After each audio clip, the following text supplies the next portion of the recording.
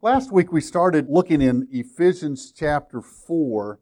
We're going to finish that thought today. So if you have your Bibles, turn with me to Ephesians chapter 4. We're going to be looking at the first part of the chapter. And what we noticed there is that Paul challenged the church at Ephesus to live a life worthy of their calling. And at least when I read that, when I look at that language, there's a couple things that come to mind, a couple questions that come up. The first question, and that's what we looked at last week, is a simple question, and it is this: Can I live a life worthy of my calling, whatever that means? And we looked at really two thoughts last week. Here was the first one, that Paul thought so. Why else would he have put that in the text? Why else would he have encouraged them to live worthy of their calling, to live up to that, if he didn't think they could do it? So the obvious first answer is Paul thought that they could do it. Now here's the problem. When we read this text that says, live a life worthy, we can easily be misled misled in what it means to us. He's not there talking about salvation. He's not talking about live in such a way that we can earn salvation. In fact, he spent the first 3 chapters of the book impressing on us that we're saved not by what we do, not by all the impressive things that we can make happen, but we're saved by, instead, grace. It's a free gift of God so that no man would boast about that. We're saved by grace, not by what we do. The reality is all we have to do, all we're required to do is accept that gift. If we just simply accept that gift of grace, then God's grace covers stuff. So living worthily is not talking about what we can do to be saved. It's not about us living in such a way as to make God like us.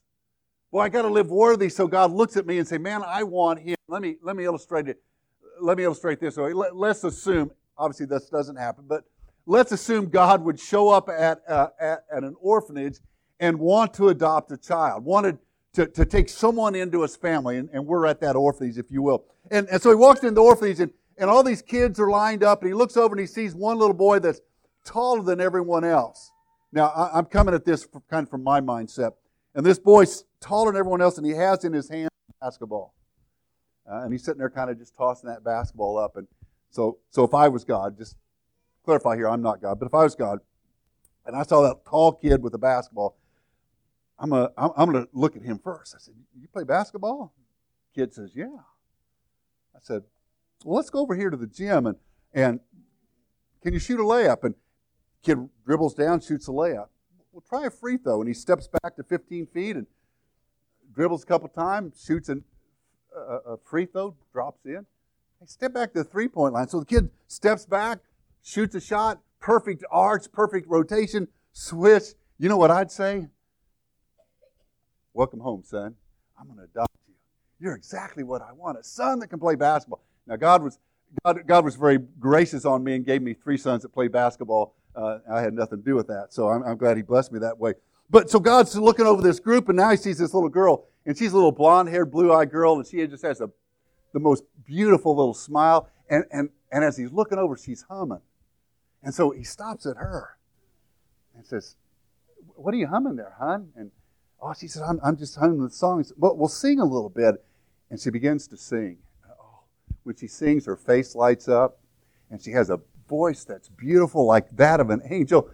And if I'm God, again, I'm not, but if I'm God, I would say, "Welcome home, honey."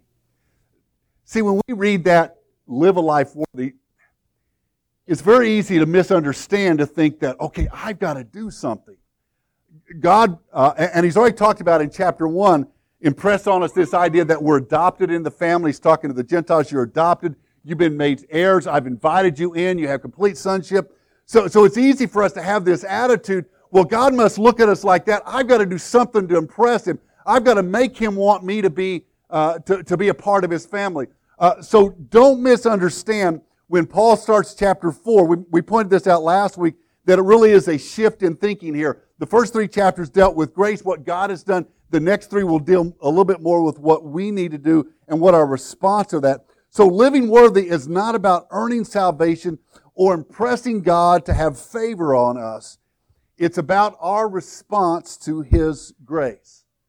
See, the reality is we should be moved and motivated by what God's done for us to live for Him because of that grace. We're empowered then to live like Christ and honor Him. So when He's talking about live a life worthy, we're called to be like Christ. Let me look at just a couple quick verses. 1 John chapter 2, verse 6 says this, whoever claims to live in Him must walk as Jesus did.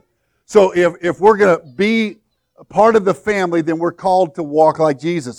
1 Peter 2:21 says, to this you were called because Christ suffered for you, leaving you an example that you should follow in His steps. So what do we do when we're called to live worthy? We follow in Jesus' steps. We walk like He did.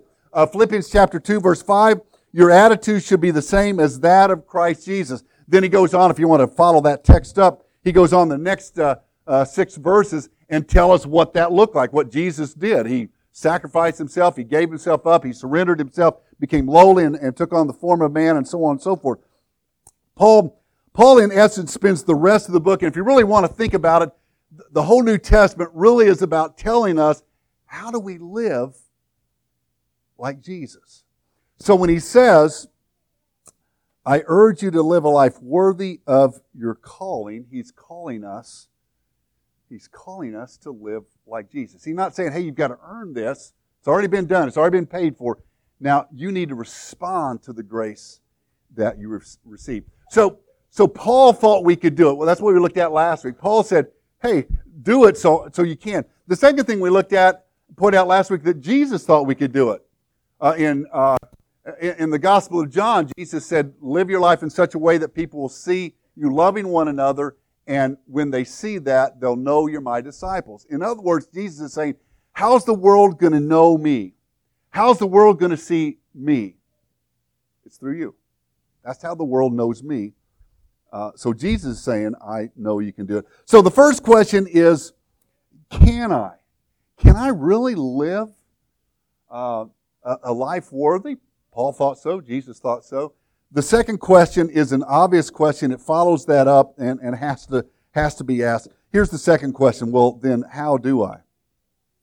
How do I live a life worthy? Paul begins to address that here. Certainly, we'll continue to in the rest of the book. Let's read the first 7 verses in chapter 4. Starting with verse 1, it says this, as a prisoner for the Lord, then I urge you to live a life worthy of the calling you have received.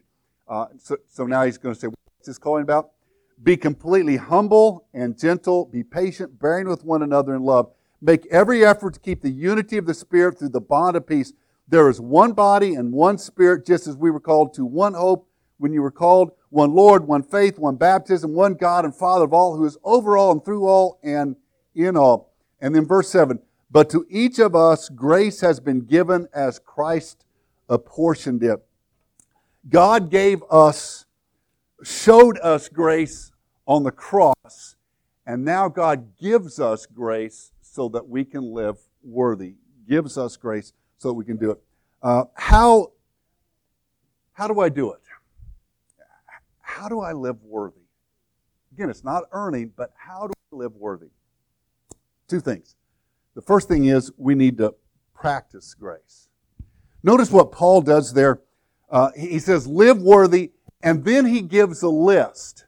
Now, I like that. I like that he gives me a list, because now I can look at that list and possibly figure out, okay, am I living up to it? Am I doing it? Notice the list that he gives. Now I'm going to give you some bad news. The list that he gives is not the list that I would give. If I were going to make a list, I'm going to point it out here in just a second. I was going to make a list. It will look nothing like what Paul's list. Because notice what Paul's list is here. You're going to live worthy. This is how you do it. You're humble, gentle, patient, bearing with one another in love. How do you measure that? How do I figure out if I'm humble, gentle, patient? I mess up on that one all the time, right, Rita? Bearing with one another. If I was going to make a list, it would look a little bit more like this. Now, this is arbitrary. You can make your own list, but my list would be like this. If I was Paul, I would have written, now, live a life worthy of your calling. This is what it looks like. This is negotiable, guys, so you guys can work it out with me on this. Let's go to church. You must be in church 3 out of 4 Sundays. Is that fair? Things come up. Things happen. To be worthy, to live showing that grace in your life, be in church 3 out of 4 Sundays. I can do that. See, I like that. See, something like that, I can look at it and say, check that one off. I'm in church 3 out of 4 Sundays. Now, here's a problem, because a couple things kind of come up with that. Well, 3 out of 4 Sundays, do you mean every month 3 out of 4 Sundays? What if it's the summer and it's vacation time? Surely God doesn't count those Sundays. I'm in Cancun, or I went to the mountains, or I went to the beach, and God doesn't expect us to go to church then, do we? Now, when I was growing up, we used to go to vacation. We used to go to the Lake of the Ozarks. I grew up in southern Illinois, and that's all the farther we got. Lake of the Ozarks. We always found a church to go to. You think we'd get off one Sunday, but no, we had to go to church. Bob Russell, who used to be the pastor at one of the largest Christian churches, Southeast Christian Church in Louisville, said when he was growing up, they never missed a Sunday. He said one Sunday, they woke up and the ground was covered in snow, about a foot of snow, and he looked at his brother and like, today we won't go to church. Yes. But his dad got him up and piled him in the car. He said they only got a quarter of a mile down the road, and the car got stuck in the road. And he looked at his brother in the back seat like, man, we're going to play all day. They trudged back to the house, dug the car out, got it back home. And then his dad, who said he wasn't a preacher, didn't even teach Sunday school, but he got his Bible out. Mom made some communion out of grape Kool-Aid and a cracker and said, we had church in the living room.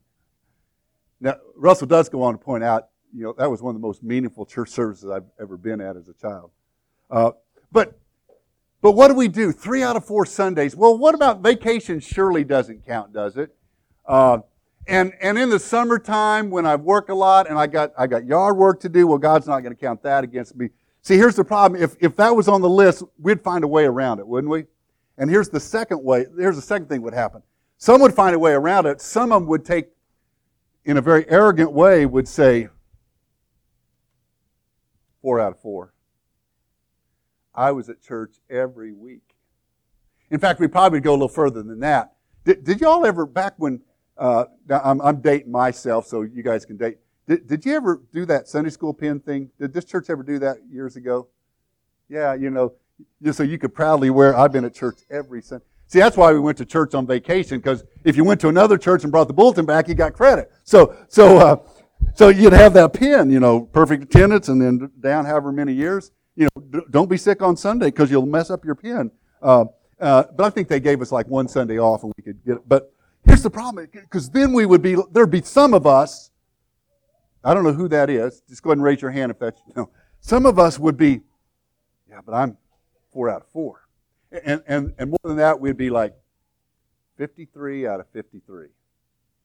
I know you think 53. Leap year. I didn't miss the leap Sunday. I was there.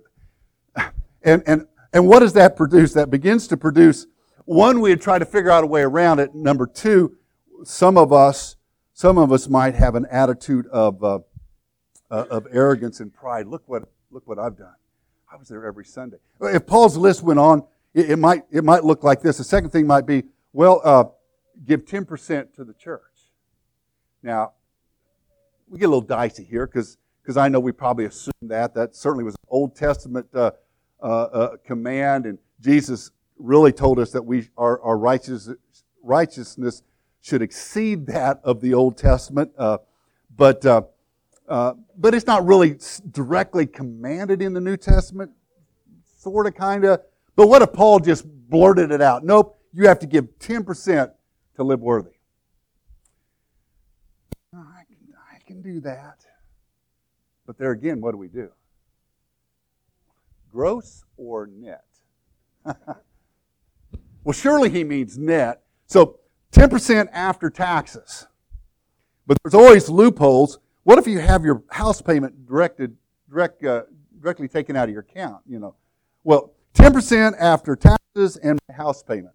And anything I put in savings, I'll take that out when I'm retired, and then I'll tithe off of that. So 10% less taxes, house payment, and we could just go on and on. But then there's going to be that one Raise your hand if this is you. 12%. Gross. I had 100 cows last year. We had 100 calves. I gave 15 to the church. We need to get a little stockyard in the back so people can just bring their cows. I had 100, so there's 50. I gave 12%. I gave. You see what I'm saying? What the list goes on, and it could just go on and on and on. Paul could have listed things that were obvious, things that we could measure. I did that, I did that, I did that.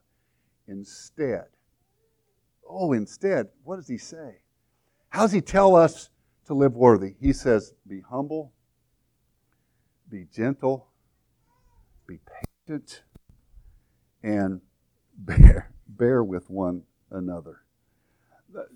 Humility has the idea of lowly thinking, certainly of yourself, not in a negative way, but putting yourself in the proper place.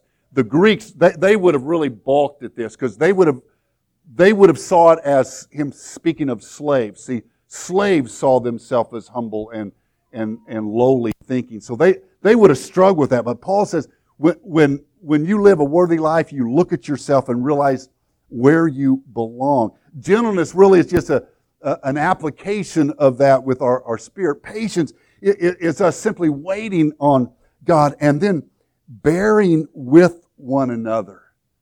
Bearing with one another. You know what that means when it says to bear with one another in love? Literally what it's saying is to put up with one another in love. Boy, that's a good command for the church, isn't it? Church, we need to learn how to put up with one another. And why? Why? You see, when we're humble and gentle in spirit and patient, and we bear with one another, starting in the body of Christ and then certainly moving out from there, when we put up with one another, what happens? People see it. What would happen, and I'm not suggesting this isn't happening, but what would happen if Troy Christian Church began in a greater way to show humility within the body of Christ, with one another, with our community, with our world? What if as a church we began to show more humility and gentleness and patience and putting up with one another, bearing with one another? What would happen if we prioritize those things? If our heart was changed so that the grace that we received that we didn't deserve or earn, the grace that we received showed itself in showing grace then to other people as God gives us the ability, what would happen? Wouldn't people begin to see Jesus? See, we're called to live a life that's worthy. And what that really means is we need to live out loud the heart of Jesus. Last Sunday night, my son Joel lives in Springfield, Missouri. Took his 5-year-old and then Evie, who's 3 or something like that. I don't know how old they are. Took his middle son and his younger daughter on a bike ride. His oldest daughter, Isabel, and his wife Heidi were at a camp. And so he took them out for a bike ride. He said they're riding through their neighborhood, and Isaiah, as he's riding his bike, is singing. And he's not just singing, he's singing at the top of his lungs. Joel said it's almost like he was yelling as he sang. And you've got to know Isaiah. Someday, he may be here to visit. Little Isaiah has a little bit of a speech impediment, so he's sometimes hard to understand. And so Joel couldn't understand what he was saying. He got little parts, and so they stopped and he said, Isaiah, what are you saying? And so Isaiah said what he was saying, and Joel still didn't know what he was saying. And whether it was because he couldn't understand the words or because Isaiah heard one word, because it was a song he'd heard at church that day, if Isaiah had got words and kind of got them all mixed up, but he was saying something about God and praising God, But so Joel didn't know what he said, but Joel said to Isaiah this. He said, Isaiah, don't sing so loud. From the mouths of babes, Isaiah looked at Joel and he said, but Dad, remember what you said in junior church today? See, that day Joel had led the junior church at their church, and Isaiah, who's not old enough to be in the class, had tagged along with them. And Joel had taught about how we need to live for Christ, not just in the church, but we need to take our faith outside so that people see it. He said, Dad, remember what you said today? You told us we're supposed to live outside so people see Jesus. Joe kind of took a step back and, well, you keep singing, buddy. And so along they went. I talked to Joe last night to get details on this story to make sure I had it right. And he said, yeah, Dad, this morning I went, and I didn't tell you this, or this morning we ran into town, and Isabel was in one back seat and Isaiah the other. We had the windows down because it wasn't that hot yet. And said they both were singing just as loud, and they were singing a praise song just as loud, just screaming it out the windows, and kind of driving along. He come to a stop sign. He looked back and said, guys, don't sing so loud. Isaiah looked at Joel and said, Dad, remember? The reality is we're called to have a change of heart. That's what it'd be great if the list was go to church this number of times, give this amount, serve this many volunteer hours. Then we could go boom, boom, boom, got it, I'm worthy. Instead, he says, let your heart be changed so that people can see it. Wow. A lot more difficult, but it's real. It's us being like Jesus. That list that he gives there really culminates with that last one, bearing with one another in love. As I mentioned, it really literally means putting up with one another. G.K. Chesterton says this, love means to love that which is unlovable, or it's no virtue at all. Forgiveness means to pardon that which is unpardonable, or it's no virtue at all. See, the reality is we're called, if we're changed by Jesus, if His grace has affected me so that I can then practice grace, it means that I love, I forgive, I put up, even when people aren't easy to do that. Now, I'm sure there's someone in Troy Christian Church that's not easy to love. Go ahead and raise your hand if that's you. Go ahead and point. Oh, pick, it's not you. Go ahead and point at the one. No. The reality is we're called to bear with one another. Why? So the world sees that we're changed by grace. Mentioned that a couple weeks ago, Rita and I went to Mexico, a mission trip with Central Christian Church. We had a guy that went on a trip. I won't say his name. I don't think any of you would know him. He's not really from around here originally, but I'm not going to mention him by name. Great guy. Wonderful guy. Great worker. I mean, he worked his tail off. This is the second year that he's went. He's talented. He's ex-military, retired military, has been all around the world. He has seen things and done things and experienced things. And let me put it this way. If you were to be around him, he would share all those things that he's done and seen and experienced. He talked all the way to Mexico. And for 5 days in Mexico, he talked. And on the way back home, we're tired, everyone's tired. He talked. He talks constantly. God bless him. God bless him. He talks all the time. He's interesting. I mean, he's got some great stories. He's done it all. But he never stops talking. We were 2 hours into the trip. We stopped at Emporia for breakfast. A sweet lady, Susan, came up to me, and I was filling my drink at the McDonald's there at the stop, and she came up and she just kind of looked at me, kind of cross-eyed or across her face, and said, "You put him in that van for a reason, didn't you?" See, she was in his van. I was driving one, he was driving the other. I said, "Susan, someone had to drive the other van." No, you. Oh, wow. Some people take a little more grace. One more thought. That doesn't do the sermon really here, but let me just keep going. This guy, on our way back, we stopped in Alamogordo, New Mexico. This is true. We stopped in Alamogordo, New Mexico, and we're eating at a McDonald's. Rita and I are here. There's another couple here, Susan and her husband, and Bob and Susan's 2 kids, a college age and a high school age kid here. And this gentleman's sitting right there. So he's talking to the boys. Whew, and I'm glad that I'm actually separated just enough that I'm not. On the TV right above us, so we're looking at it, he's not, it's the news account, tragically, of the terrorist attack in Nice, France. And they're just giving details. In fact, the college-age kid looked at it and said, "Oh, no, not again." So we began to watch that and hear the details, and just, hearts are breaking with that. And this guy began to say, "Yeah, I've been to Nice."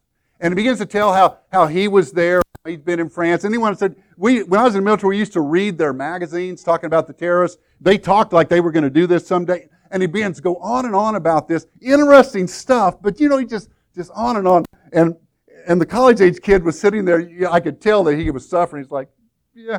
He wanted to get away. I got up to go fill my drink. We're talking about the terrorist attack. I go fill my drink. When I come back, he's talking about homemade salsa. How do you transition from terrorist attack to homemade salsa? I haven't the foggiest idea. I was just glad I was one place over. And boy, Paul understood the church. He understood that we're made up of a lot of different people with a lot of different experiences, a lot of different attitudes and personalities. And he understood that some of us are going to need a little more grace than others.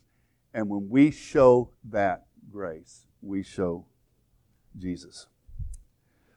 So practically, he gives us this list. It's not as practical as we would like it to be. We wish it was do this, this, and this, but instead it's be humble, gentle, and all that. But there's a purpose behind it. Look with me in verse 3. Make every effort to keep the unity of the Spirit. See, the purpose of having our heart changed, of being changed from the inside and having grace, particularly when it deals with other people, is that it brings unity and people can see that in us. See, Jesus said mentioned this last week, John 13:35, by this all men will know you're my disciples if you love one another. If you are together and you sacrifice and give yourself to one another, people are going to know who you are. He also, or John also said in 1 John 3:10, this is how we know who the children of God are and who the children of the devil are. Anyone who does not do what is right is not a child of God, nor is anyone who does not love his brother. We're called then to love. When we love like Jesus, when people see that, when our hearts are changed and people see that, they see Jesus. How does our world see Christ? When they see us loving.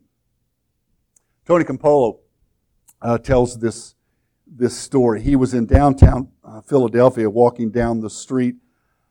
Campolo, a Christian author and speaker, says this kind of stuff happens to him all the time. He's walking down the street and there was a homeless man coming at him down the street. And the guy had a cup of McDonald's coffee in his hand.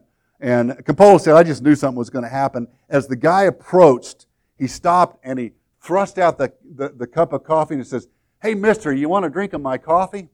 Campolo said this guy was filthy. I mean, he was definitely the part of a homeless. Dirty. Said he had a long beard that hung down to the middle of his stomach and there was food and dirt and trash and stuff in his beard. And he was close enough he could see the cup and you could see the dirt on the cup where he had already taken a sip of the coffee.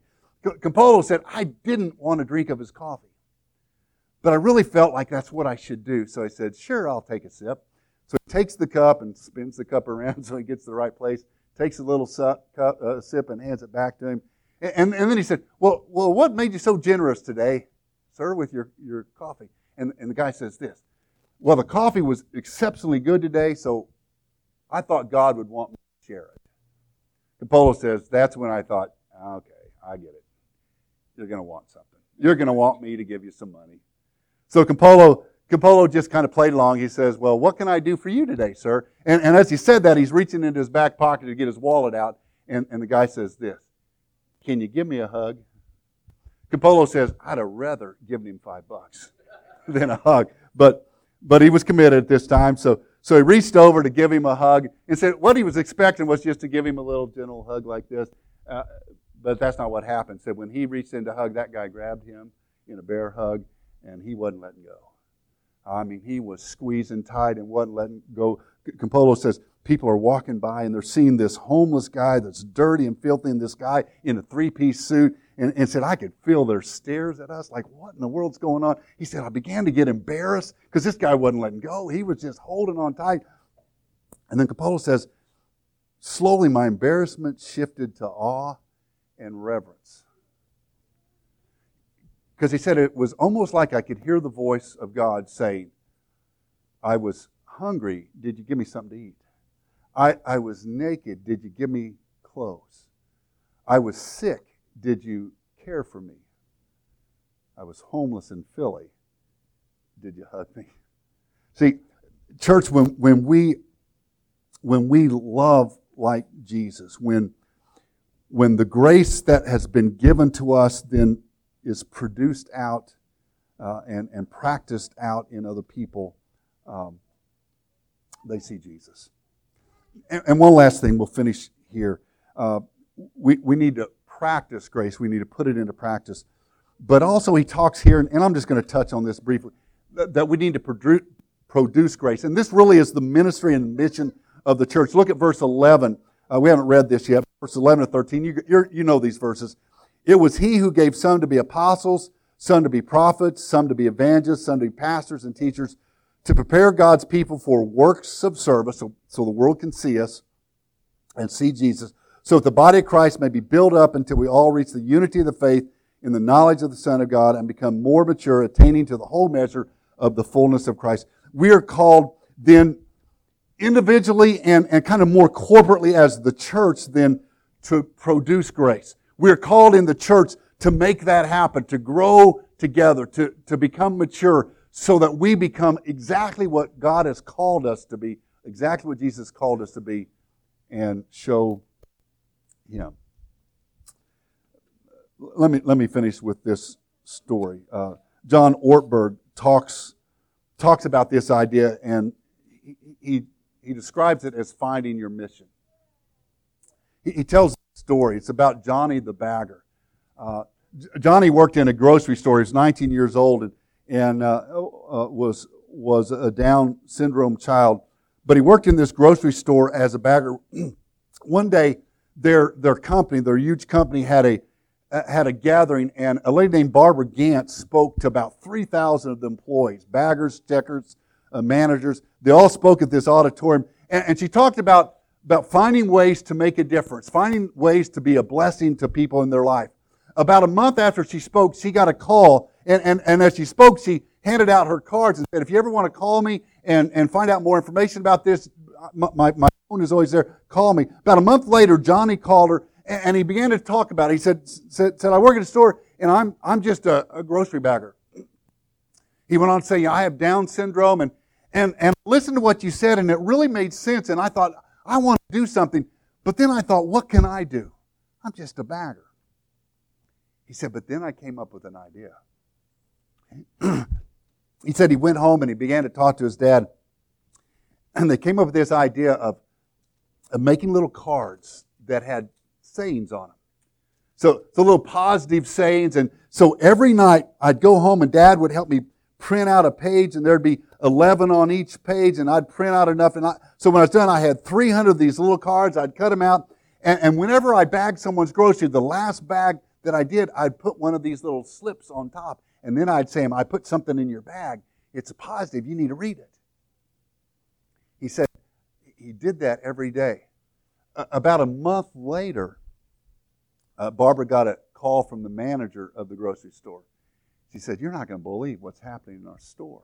I was walking through the store the other day, and the line where Johnny was triple the length of the other lines. So I got on the intercom and said, hey, there's openings in such and such a lane. And I went up to people and said, hey, there's a shorter line over here. And they said, that's okay. We want Johnny's line. See, the reality is people are looking for hope and encouragement and joy. They're looking for someone to care. We're called to practice grace. Take the grace that's been given to us and then practice it in our life to others. And then as individuals, as a church, then produce grace in others' lives. Boy, it would be so much easier if Paul simply said, do A, B, and C, that we could check it off. Instead, he says, let your heart be changed. Would you bow with me? Father, we thank you today for the positive message that we have in Scripture. One, that we're saved by grace, but also one that we can live in such a way to honor you, and reflect you and show you. Father, help this church and help each one in this church be agents of that change. Father, help us have humility and gentleness and patience. Father, help us learn to bear with one another, literally put up with one another, so we can have unity, so the world, so our community, so even in this body, we can see your grace as an example of Jesus in our hearts. Father, guide us today. In Jesus' name, amen. Our decision hymn this morning is hymn number 373, I Surrender All. God is calling us to surrender. That's really what the challenge is. Just meeting a couple requirements really doesn't take surrender. I've done this, I've done this, I've done this. Giving your heart to the Lord is what surrender is about. Would you stand as we sing?